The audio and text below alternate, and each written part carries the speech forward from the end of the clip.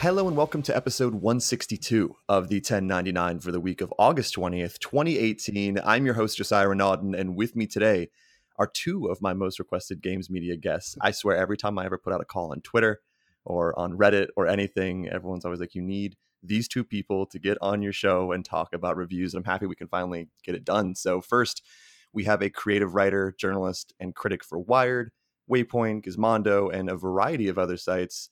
One of my favorite writers and someone I'm jealous of every time she posts something. So I'm like, damn, I didn't think of that angle yet. Julie Muncy. Julie, thanks so much for doing this. How are you doing today? Hi, yeah, I am doing real good. Happy to be here and happy to hear any compliments you want to give. I'll keep throwing them out. We can just keep piling them up, really. Second, we have a writer seen on Polygon, Variety, Playboy, Motherboard, Rolling Stone, and a slew of other sites. Blake Hester. I was going to also throw you a bunch of compliments, Blake, but I didn't want to make the entire intro all compliments. So I'll just say thank you for coming on. How are you doing today? Thank you. I haven't written a review in a long time, but I think I remember how to do them. It's kind of like riding a bike, I think, because I also haven't written a review in a long time, which maybe is the irony of this show with how much I talk about game reviews. But you still probably read a lot and think a lot about it. Sometimes. So what we're going to cover today, or at least the plan, it could completely go off the rails, we'll find out. We want to talk a bit about how reviews have changed, what exactly a game review is today, because that has changed a lot, how you might have to adapt your style of writing based on the outlet when you're a freelancer, hiring for passion, and maybe even a bit on plagiarism, because that is something that has come up that is at least worth discussing. And I want to start here because, Blake, even if you haven't written reviews recently, we've all written reviews here. And I'd say since we all started in games media, what a review has changed.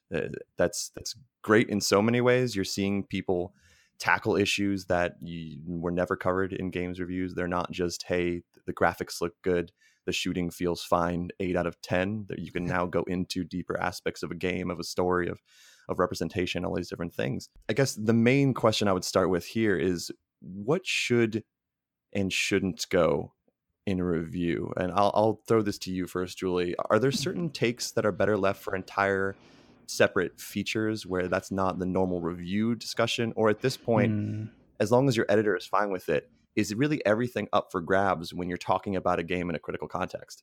I mean, personally, I get pretty liberal about my definition of what a review is. I feel like if it's an author's opinion about their own experience of the game and it includes some sort of evaluative element, even if the evaluation is even mostly implied, then it still strikes me as a review. I'm happy to call it that.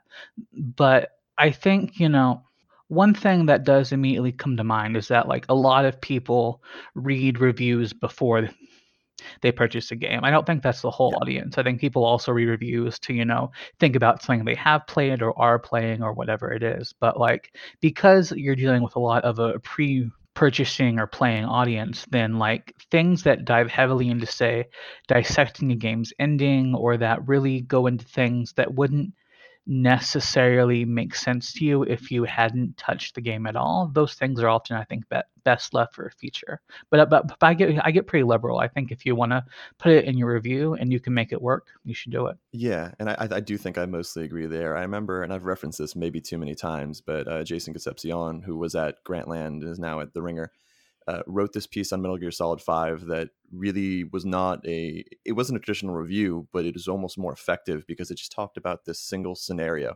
that he was running through and just very detailed moments of how he felt as he was going through this mission. And it wasn't, the shooting feels good or the graphics look good. It's describing what he was feeling and how intense that moment got. And it wasn't a review, but it was this sort of slice of the game that made me like, oh, this sold me on the game more than any review I've really ever read. And I feel like there's probably this contingent of the audience that is so used to these straightforward evaluations of quality in terms of graphics, gameplay, and story and content depth that they do push back on reviews that try to tackle other things and weigh other aspects of a game's narrative or message or things that could be problematic. And they're like, that's not what a review is. So Blake, do you have an idea when you're reading reviews? Do you have a certain, it needs to be in this format, or do you prefer reviews that just go in crazy directions and try things? I mean, I'm kind of all across the board in terms of like things I don't think should be in reviews. The only thing that comes to mind is that like fucking price versus length argument. I think this is a very dumb argument. But yeah, I think like, there are the more standard reviews, I'd say, that sites like maybe IGN or GameSpot publish, which like they serve a purpose, they're maybe not the deepest criticism or critiques in the world, but they serve an audience and they serve a purpose. And I like those those reviews as much as any other deep crit. But I also think like kind of what Julie said, there is a lot of stuff. If you can make it work in a review, it's good. But like, I think some of the best critical analysis of games usually comes outside of reviews. The one that popped to mind was a Dia Lucina article for Waypoint about God of War's representation of mothers. And it's like, that could have maybe worked as a few graphs in a review, but instead it's this entire feature and it's a breakdown of this one specific part of the game. So I think I'm answering your question. I don't know. No, you absolutely are. And that's actually yeah. the perfect example of what Yeah. I was thinking. I like both camps. And I think there are ways to put that stuff in reviews, but I also think if it works better as a feature, like you shouldn't hold yourself back by like, okay, I need to talk about this aspect, this aspect, this aspect. I want to fit this in. Like, no, just break it out. Like, criticism and reviews have gotten to the point where it's not just the scaled review anymore. You get all these different op-eds that come out. So yeah, you don't want the situation where major aspects of a game that might bother you, or that might be great, like you mentioned with the God of War thing, are just these kind of offshoots in a review. Like, oh, here's a paragraph box in this review on whatever site that just says like, oh, this thing is really shitty, but it's really not going to affect the final score. We just wanted to point it out. At that point, you want to pull that out and be like, all right, let's write a full feature on something like that. I mean, we've seen so many reviews where major flaws about a game's message or just certain representation issues. I will always go back to the Nick Capozzoli review of Dead Rising 3, where he had major issues with how women were represented in that game and gave it a 3, I think, around there, which he might still be taking shit for today on message boards and on anything on the internet at large. The internet never forgets. No, they really don't. Not that review. I think the first thing, if you look him up, is like some sort of hit piece about that review, and it's people care too much about scores. But there's this certain aspect, I feel like, where a lot of reviews will point issues like that out, but then it's like, oh, but it's still a 9 out of 10. Like this is a thing that's an issue with me, but it's still a 9 out of 10. So Julie, how do we weigh the many different layers of a game if we're reviewing something? Is it just, hey, it really depends on what the reviewer values, or is it important that we don't just bring up something that could be a big issue, but because it's not on the traditional review scale of fun factor, graphics, gameplay, and all that bullshit, if that issue is out there, it shouldn't really affect the score that much? I think that it depends on the issue and the reviewer. Obviously, I think it is important that reviews are personal and reflect a reviewer's values and perspective and what their lived experience of playing this game was. But I generally feel that we don't do enough to take narrative elements and elements of a game's construction that might be really off-putting to a significant part of the population, be it women or people of color or whatever. I think we don't do a good enough job in taking that seriously as a part of a holistic analysis. And I think my answer to how to handle that in a review is I think that reviews really need to be not just lists of things that happened or different aspects of a game, because that's, I think, a lot of the way reviews are. They're just sort of going down a certain list of things about the game and discussing each in isolation before gathering for a conclusion. I really think that reviews, like any other type of critical essay, need a coherent thesis that ties your perspective together. And I think that, having a coherent position that your review takes about the game and what it means can make it easier to know, when to bring in those things that maybe are periphery to you but might be important to somebody else, or whatever it is. like that, and be able to situate it in a way that both doesn't minimize it and also maybe helps explain your perspective on the game. Yeah, no, I fully agree. And there's always this struggle in my head, at least there was when I was reviewing games at GameSpot, of I think it's important that you want to pick out the things that really spoke to you in that game, because that's often when you're going to get the most powerful critical writing, when it's like, this is why this game was important to me. This is why this aspect, that the sound, be it the soundtrack, the story, the gameplay, connected with me based on my experiences. But then there's also the other side of it, where there's certain aspects that might be really important to other people that I can't cover because I don't have those experiences. So that's when you just hope for someone is seeking out multiple reviews by different writers of a game. But those different aspects. I remember when I first started, I had the regular review format so ingrained into my brain. It was almost like the high school 5-paragraph essay, where I'm like, all right, here's my first paragraph that just says, here's my thesis on this, here's my 3 supporting paragraphs, and then boom, generic ass final paragraph that does this. And make sure on the way you're covering the sound, even if the soundtrack did not stand out to you at all. You're covering the graphics, even if it looks like every other military shooter out there. And the more I was working with Kevin Van Ord, the more he was just saying, if that stuff doesn't matter to you, or if it didn't stand out, don't write about it. Like why did you have a paragraph in here about the soundtrack basically saying it is there, it exists, and if you have ears, you can hear it? Like, that's not a real reason to add that into this review, which you don't want to be bloated. You want it to be potent throughout. So that's just something that as it's carried with me. But I also think there's this aspect of, there's going to be things about this game that are important to other people that I can't write about, and it's hard to do that. It's a hard thing to kind of balance in my brain with everything like that. Blake, have you ever gotten pushback from a site about? I know you haven't written reviews in a while, but let's say when you did, have you ever gotten pushback about how you weigh different aspects of a game? Have you ever gotten I don't think you talked enough about this, or I think this score is too low, or this score is too high? Have you ever gotten a review back where it needed significant edits that's maybe you initially didn't agree with? Nothing immediately comes to mind. I think, funnily, when I did a few reviews for GameSpot 2, it was under Peter Brown. I always scored things higher than my text seemed to be. Like, I would score something, and I always reviewed very bad games. So I'd be like, yeah, this is a 5. This thing sucks. And he'd be like, no, your text is a 3. But I wouldn't really call that pushback, But yeah, nothing immediately comes to mind in terms of stuff like that. Sorry. Julie, have you ever had to change a score, or maybe changed any like the text significantly when you wrote for? Have you gotten a chance to write for IGN or GameSpot or anything like that? I haven't. Most of my strict reviews have been for Killscreen, rest in peace. And they were always pretty free with letting the writers shape their opinion how they wanted. I do remember one instance at an outlet that I'm not gonna name, where and this piece didn't end up getting published anyway. But I was reviewing Mafia 3 for them, or was supposed to.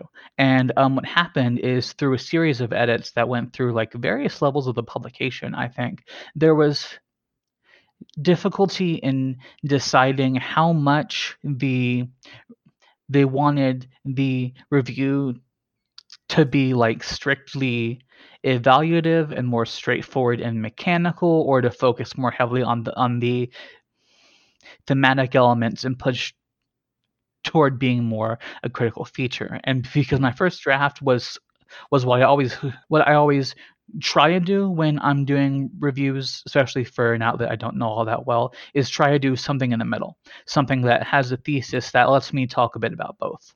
And this was one where I turned in that, and then they wanted a draft that was more thematic and featurey, and I did that, and then they wanted a draft that went back to more mechanical, and I did that, and then we couldn't figure out how to make it all work, so the piece got killed. I've been there. It's the going back and forth where I would like to think I always appreciate editor feedback, but there's a certain there are just certain times where, I'm not saying you need to put your foot down, but you realize like, oh, we're just not going to ever get on the same page with how this game should be covered and maybe what Right. I see is important with it. Blake, you talk to a lot of developers when you're doing features on whether it be Polygon or any of the different variety, anything like that. And I remember talking to, this is a little bit of an offshoot of reviews, but I remember talking to Danny O'Dwyer a while back about the best way to talk to developers and how you can get maybe specific nuggets you wouldn't get otherwise. We just talked before about certain aspects of a game that are important to us. When you're talking to a developers, are you trying to find the certain aspects of their game that are important to them that might not be the normal publisher speak preview cycle stuff about there's 17 new maps, or guess what, we've a battle royale mode, and actually kind of get to the core of what makes their game important to them? Kind of ish. I don't typically write about, I'd say, the games themselves, more the development behind them. So I kind of try to find, where the important anecdotes or milestones are in the development process, as opposed to being like, where did this idea for this mechanic or story come from? But a little bit, every interview I think is, especially in games, like you got to approach them like just a human being. Every developer is scared to talk to the press, I think. So I wouldn't say I'm hunting for specific things like that, as opposed to specific moments in the story that I can pull out from people. Maybe it's an obvious question, but why do you think developers are scared to talk to the press? Because for whatever reason, the White House has more leaks than the game industry. Like everything is just so, yeah, it's fucking ridiculous. Everything is so buttoned up. They're very real stakes at play, and there's a lot of money being pushed into these things. So, I mean, I don't have a great answer for it, but I think people are just at this point, especially in AAA. I mean, once you get into indie and more retro stories, a lot of that stuff breaks down. But especially in the AAA industry, people are just so media trained and buttoned up not to say the right or the wrong thing that I don't know if it is necessarily that they're afraid. No, I will say they are afraid. They're afraid of saying the wrong thing because of how much money is in this industry now and in these individual products. That look at what happened with Sean Murray and Hello Games. Like one slip of the tongue and like your career is forever kind of smudged by that. Yeah, I think the scale and the size of games does really lead into that, where, like you said, it's one slip up. It's one, I shouldn't have said that, or now I've set expectations in a certain way, and that's going to stick with you. And there's so many people involved in, a $50 to $100 million game that if you are the person who tanks that or negatively impacts it, it's a lot to take. Julie, what do you look for when you are reading or listening to any sort of interviews with developers? Because like reviews, I feel like conversations with developers have changed a lot since preview coverage was always, again, like, oh, what consoles, what's the date, how much is it going to cost, is there multiplayer? And that was not the extent of it. I don't want to like underplay it. There were people who were doing interesting developer interviews before, but we're getting behind the scenes more with different documentary series or with podcasts, for example. So what do you look for when you're trying to see new info about a game directly from a developer, or maybe just new info about a studio? Yeah. Well, I mean, being in the industry for a while, you can tell what is and isn't PR trained speak, and what thing, that honestly came from something they just thought of versus something they've said 30 times that day to 30 different reporters. So the first thing, is I want to try to filter out the PR speak from the things that might be more candid. Another thing is that, I come mostly from a fine arts and creative writing background. And so I'm really interested in finding out what's personal to the creators about what they're making and what inspired them. I'm interested a lot in hearing about, what other pieces of media, even outside of games, influenced their work. Like you mentioned O'Dwyer, and he interviewed the people behind Doom, and they talked a lot about like The Last Action Hero and like these cheesy action movies that influenced Doom, and that kind of thing I find fascinating because not only is it just neat to know, but also it talks to how I think about media, because I think about media, I connect, when I'm playing to everything else, books, TV shows, all of that in my head. And so hearing that sort of stuff from a developer helps me as, a critic and a reviewer, which is mostly the sort of stuff I write, helps me put works into context. And that's really important for me. I love when developers talk about different books or movies or shows or something else other than games that inspired their work. Not to self-plug the team I'm working for, but I've been watching a lot of Here They Lie streams, because Here They Lie was our studio's first game, and it's now on PlayStation Plus, so a lot more people are playing it. And there's a lot of people in chat are like, oh, this is a lot like Outlast, or this is a lot like this other horror game. And then every once in a while there'll be a streamer who's like, man, this reminds me of Jacob's Ladder. This reminds me of this aspect of like Twin Peaks or something like that. I'm like, yes, that is actually what the developers were going for, and that's the cool. I totally agree with you. That's the stuff that fascinates me, is where do you get your inspiration beyond games in that way? Blake, I'm assuming you run into, when you are talking to developers or interviewing anyone for a feature, you run into the PR speak. Do you have certain tactics to try to get around that and get to the core of something? Does it sometimes just take time, where if you're talking to a developer, you understand maybe the first 20 minutes of it's going to be PR speak, but after people get comfortable, you might be able to actually get to that nugget or that aspect that you actually want to talk about? I do run into that a lot. I think the best way to break that stuff down is, like, I don't often write like very rigid questions like, okay, I need to hit this, I need to hit this. I just maybe will jot down ideas. And so that inherently makes it more of a conversation with people. So it's less of, hey, tell me why this game had 6 guns instead of 7, and I get some canned answer. My under preparation sometimes helps me because I'm very lazy. So it's just like, if I don't have any questions, I just have to talk to this person for an hour. And so I think that has maybe unintentionally helped break a lot of that down. And it is kind of identifying, like what you all said, things people are interested in. And maybe it's not a book or, this or that. Maybe it's like they keep bringing up this one point in development. What is that? They keep bringing up this person they worked with. Who is that?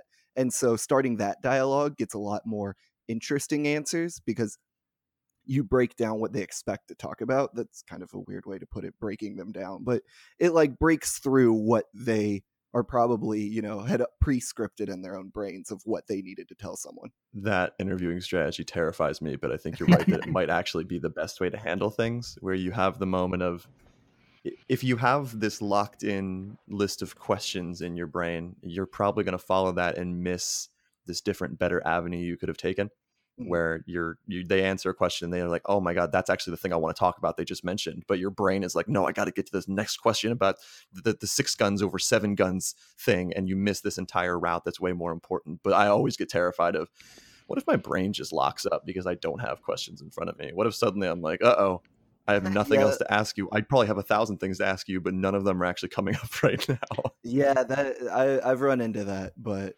yeah, I think if you don't force yourself into like a checklist of things you have to ask them, your brain is going to start to try to like make things up to talk to them about. So it's like, seems to be the best way to get beyond all that canned answer bullshit that you have to deal with sometimes. It seems to be working for you. Julie, to get back to reviews really quickly, we all know that every time you or anyone is reviewing a game, there's always this, all your previous experiences are going to impact how you feel about a certain franchise. Let's say someone's like, here, Julie, you get to write the Black Ops 4 review. This is your big Call of Duty review on whatever site. And it's, no matter what, it's hard. You want to go into certain aspects with a blank slate, or at least, if not a blank slate, the ability to have your mind changed about a franchise and not be so impacted by, oh God, I hate Call of Duty games, but I guess I'll play this. So it's of course impossible to come in neutral. And also, motherfuckers, there's no such thing as these perfect objective reviews. That's not a thing. Right. It's a review.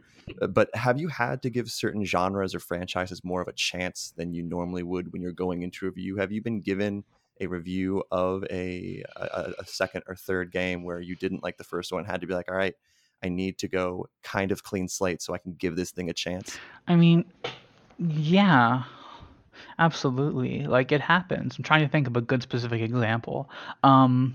Far Cry 5 is one where I Mm. like some Far Cry games, but none of what it sounded like the game was doing seemed like it was interesting to me. In fact, it seemed kind of offensive and frustrating.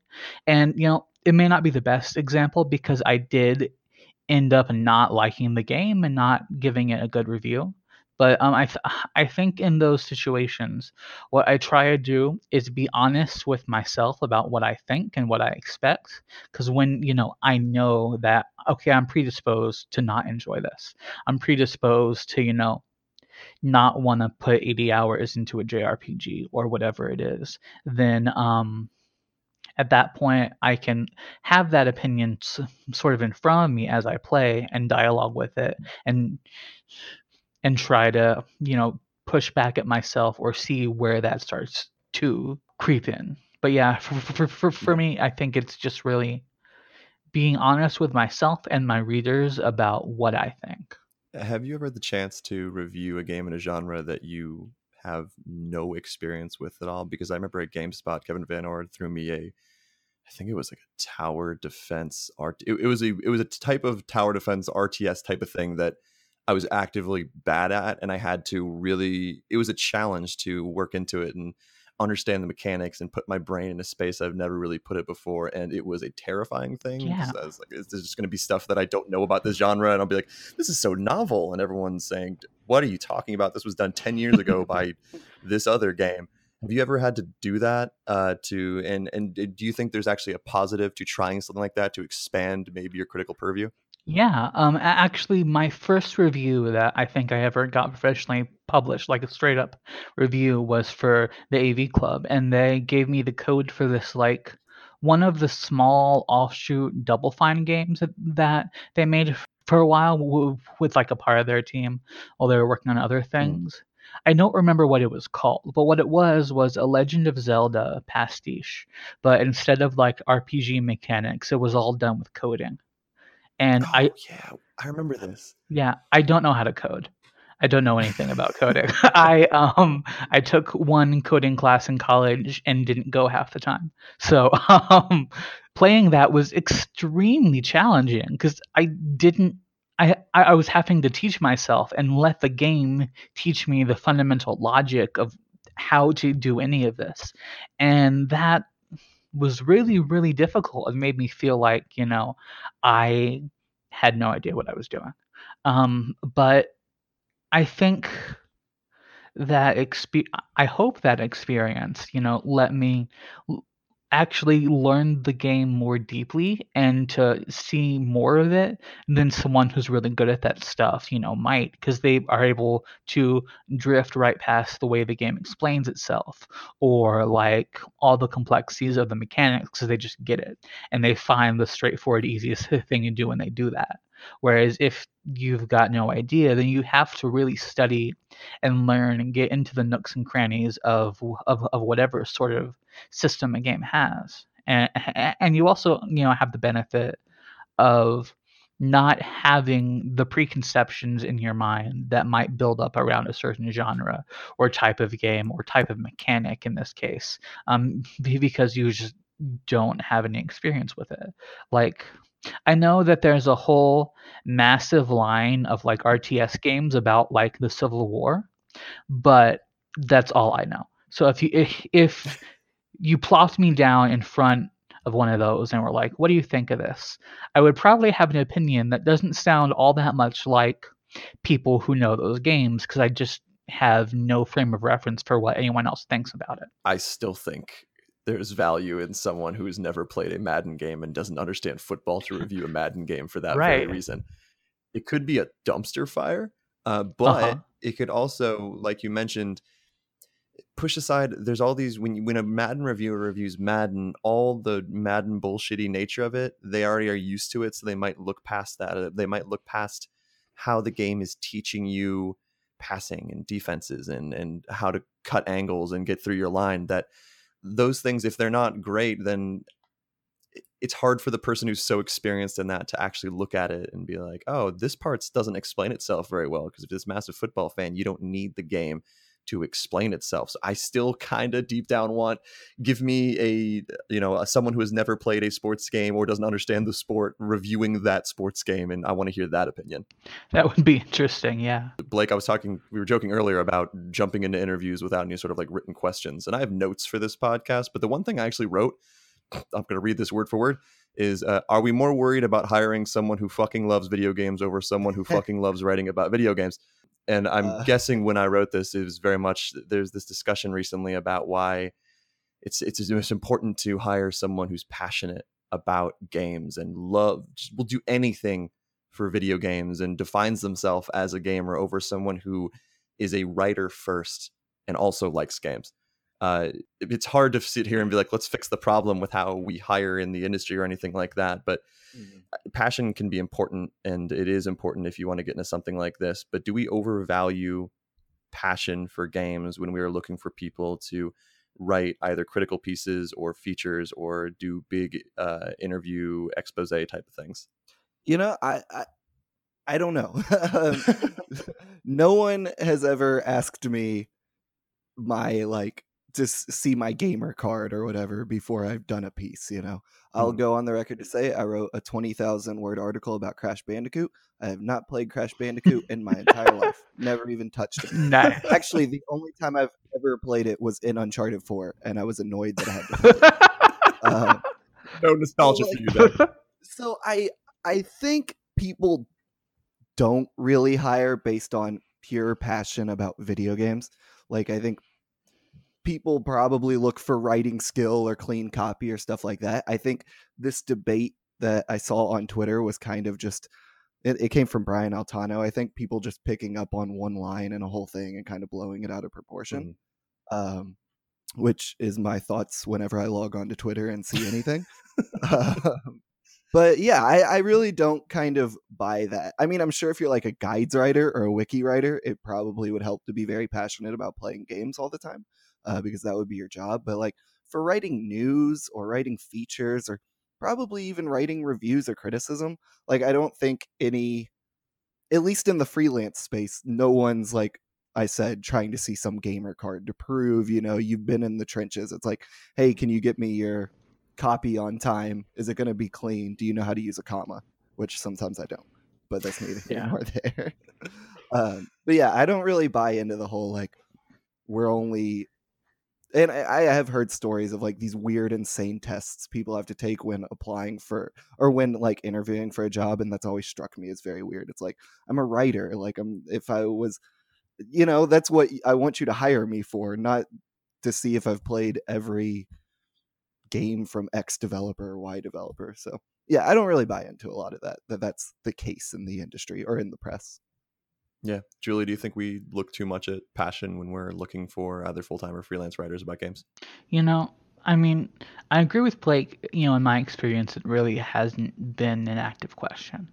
I think, I have heard stories of, exactly what Blake said about people being asked weird things, about hearing, about, wanting that sort of thing. I think what I think this issue gets at is we tend to want to hire people who are interested in the same things we are, and who, in the tech industry, they call it culture fit, right? That, you want to find someone who has similar interests and a similar enough background that you feel like, you would hang out or whatever it is.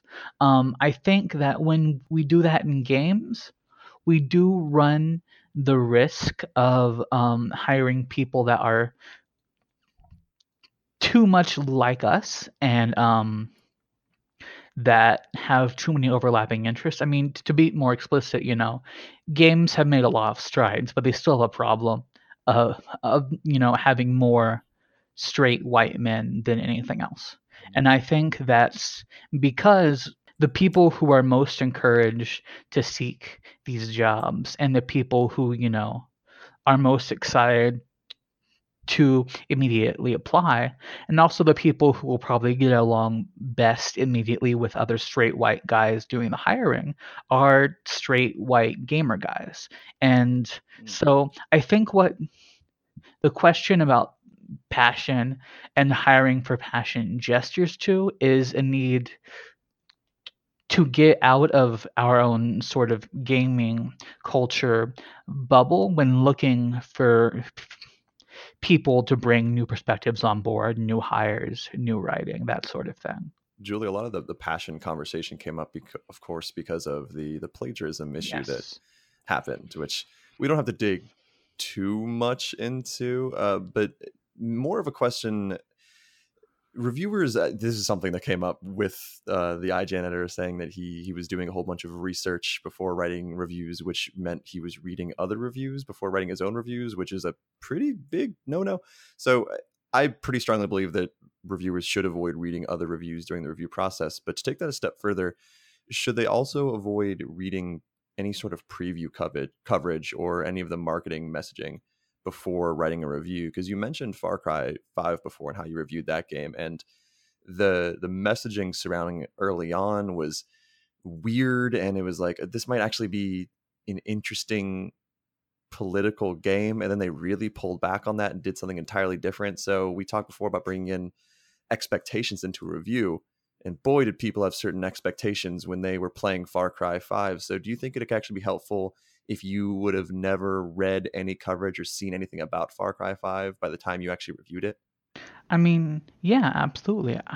I think that is definitely, it gives you an advantage in terms of having more space to craft an opinion without outside context. And I think when you're first developing an opinion of something, often not having too much complicating information is good. Mm-hmm. I think that, when you do a review, I think some audience expectations and marketing and things and preview coverage are a part of that, do matter, and is a context that you, I think, can effectively and sometimes need to discuss. But I think often it would probably be ideal if that knowledge and research came after you played the game and formed an initial opinion.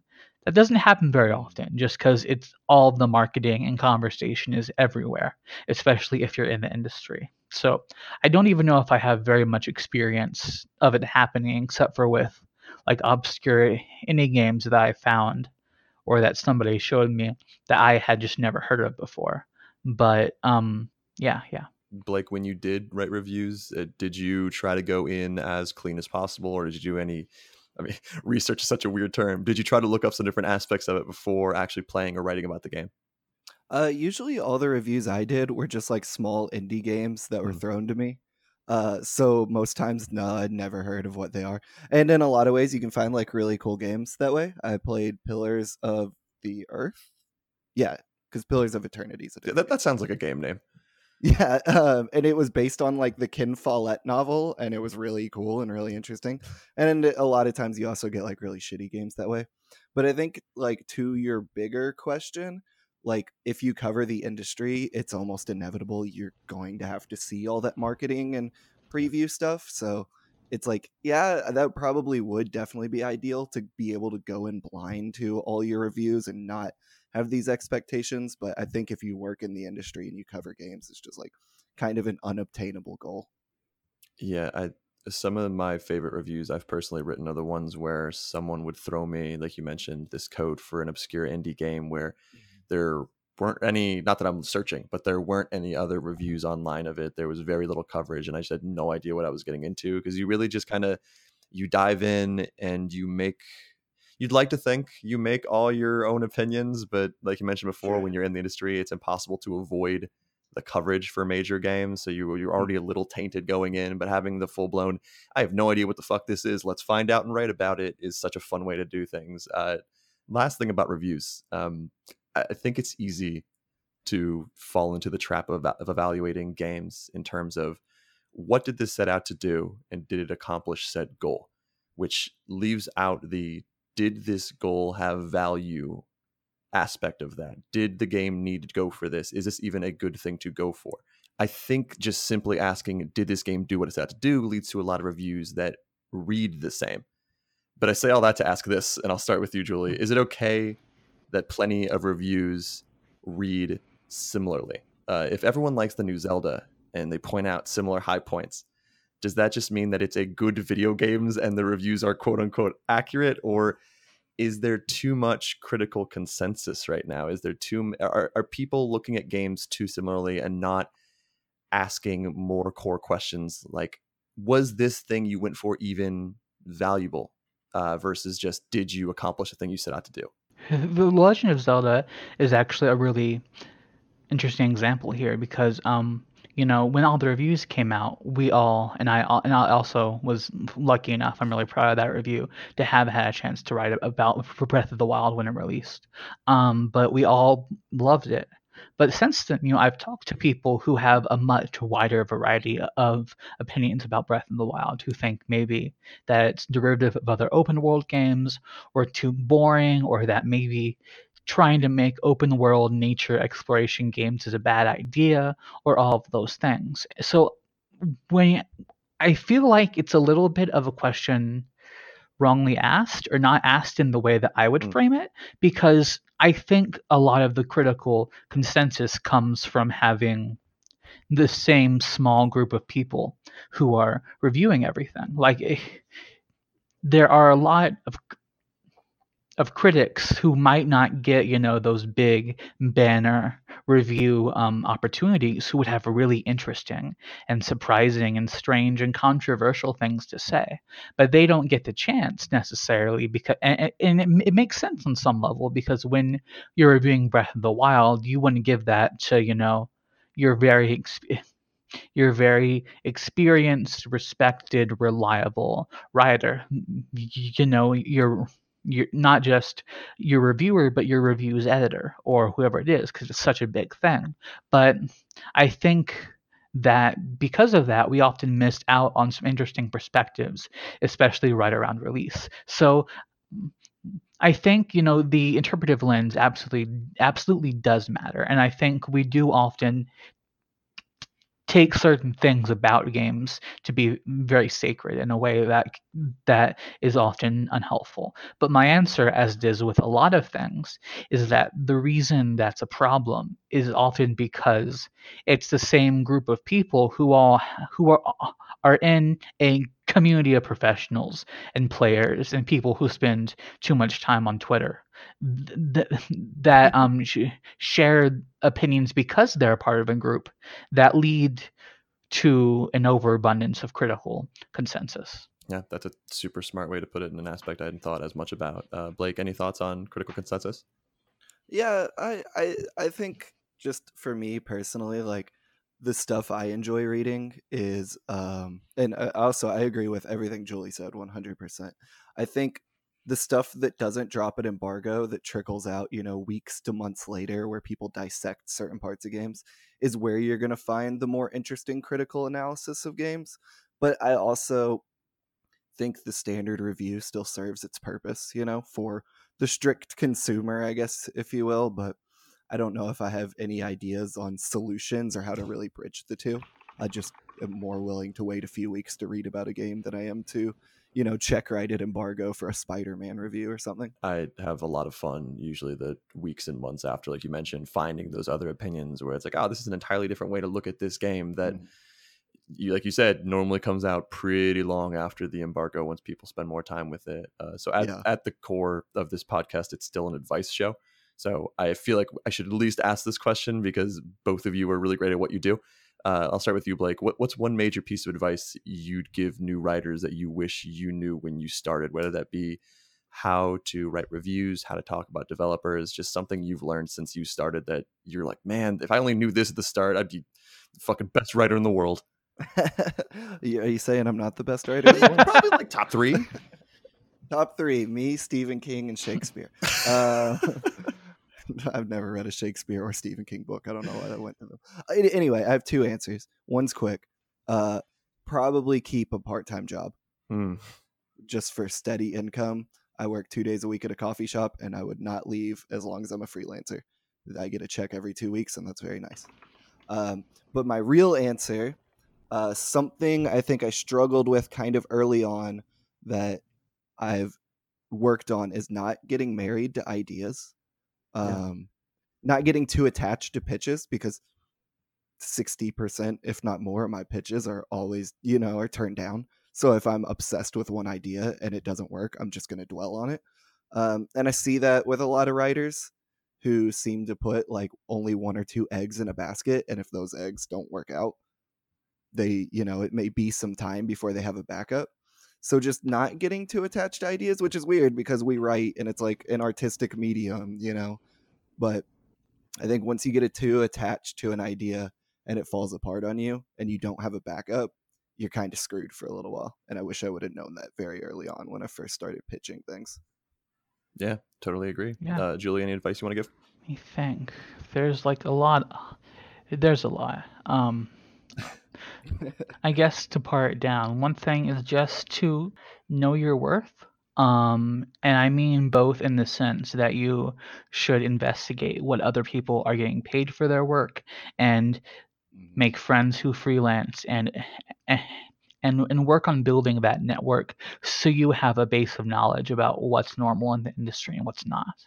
But also just try not to base your sense of self-worth on how your pieces are received or whether your pitches are accepted or things like that. I think that if you're a person who really cares about writing and cares deeply about what they're writing or making a video of, or however you kids are doing these things these days, I feel like if you're really invested in that craft and in feeling and thinking deeply about what you care about, you probably have something really valuable to say. And that's true, and that remains true whether or not that thing is immediately marketable. And I think, holding on to that and that confidence of, what I say does matter. If I think this, somebody else will probably also think it at some point, and I can connect with that person.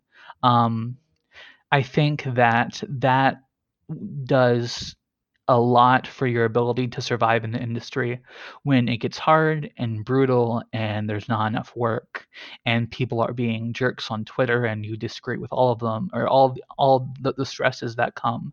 I think that, they're a lot easier to deal with if you can hold on to that. Yeah, totally agree. And for people who maybe don't know either of you or your work too well and have now heard all of this advice, and like, these are the smartest people in the world. Julie, what piece of content are you proudest of that you'd want to point people to that maybe represents your style of writing or the way you look at games the best? One of my proudest pieces is not a games piece, so I'm going to avoid that one and go to a second piece a couple pieces. Is I got a chance to write reviews for Wired for both Legend of Zelda Breath of the Wild and Super Mario Odyssey, and I'm really proud of the way I handled those games, and I feel like I was able to say things about them that other people didn't necessarily say, and I feel really proud and excited about that. So I would say go check those out. Perfect. And for you, Blake? I think the thing I'm most proud of was a piece I put out last year. I spent 6 weeks traveling America and interviewing indie developers about like how geographical location affects their work and stuff like that. And it was the closest I'll probably ever get to writing my Anthony Bourdain style book. So probably that. I think that's the thing. Like when I look back on what I wrote, that's always my favorite one to kind of think about. I've seen that piece of Blake's, and I knew him when he was working on it, and it's really neat. Yeah, you should check it out. Thank you. And looking ahead now, start with you, Blake. What are you working on right now that people can look forward to that you can actually talk about? I don't know if you're doing a whole bunch of top secret shit you can't say on a podcast, but is there anything you want to promote? I'll tell you what, because it'll probably come out soon. I went camping with Double Fine in the middle of the Redwood Forest a week or two ago with a bunch of the Psychonauts 2 backers. So I'm going to be writing about that whole experience and drinking wine with Tim Schafer's wife, probably. And so, yeah, I think that's the thing I'm most excited to jump into, and that should be out relatively soon. That sounds incredible. That's really cool. I'm invested in this already. And what's your Twitter handle? Metallica is rad. Okay, your Twitter handle is one of those that I've never actually tried to say out loud, and I just have always seen it as this grouping of letters where I'm like, oh, that's Blake's Twitter. That I've never said out loud, and now I feel like an idiot. Julie, what are you working on that you could talk about, and what's your Twitter handle? I don't want to divulge too much just because it's an in production piece, but I'm working on something that will hopefully be me having a chance to write for an outlet that I used to write for a lot, that I've missed working for a lot. And so that is really exciting for me. And hopefully that will be out sooner rather than later. And you are, is it Julie Muncy 23 on Twitter? That is right, because somebody took Julie Muncy. I don't know who they are. And all the 22 other options. Yes. All the different variations.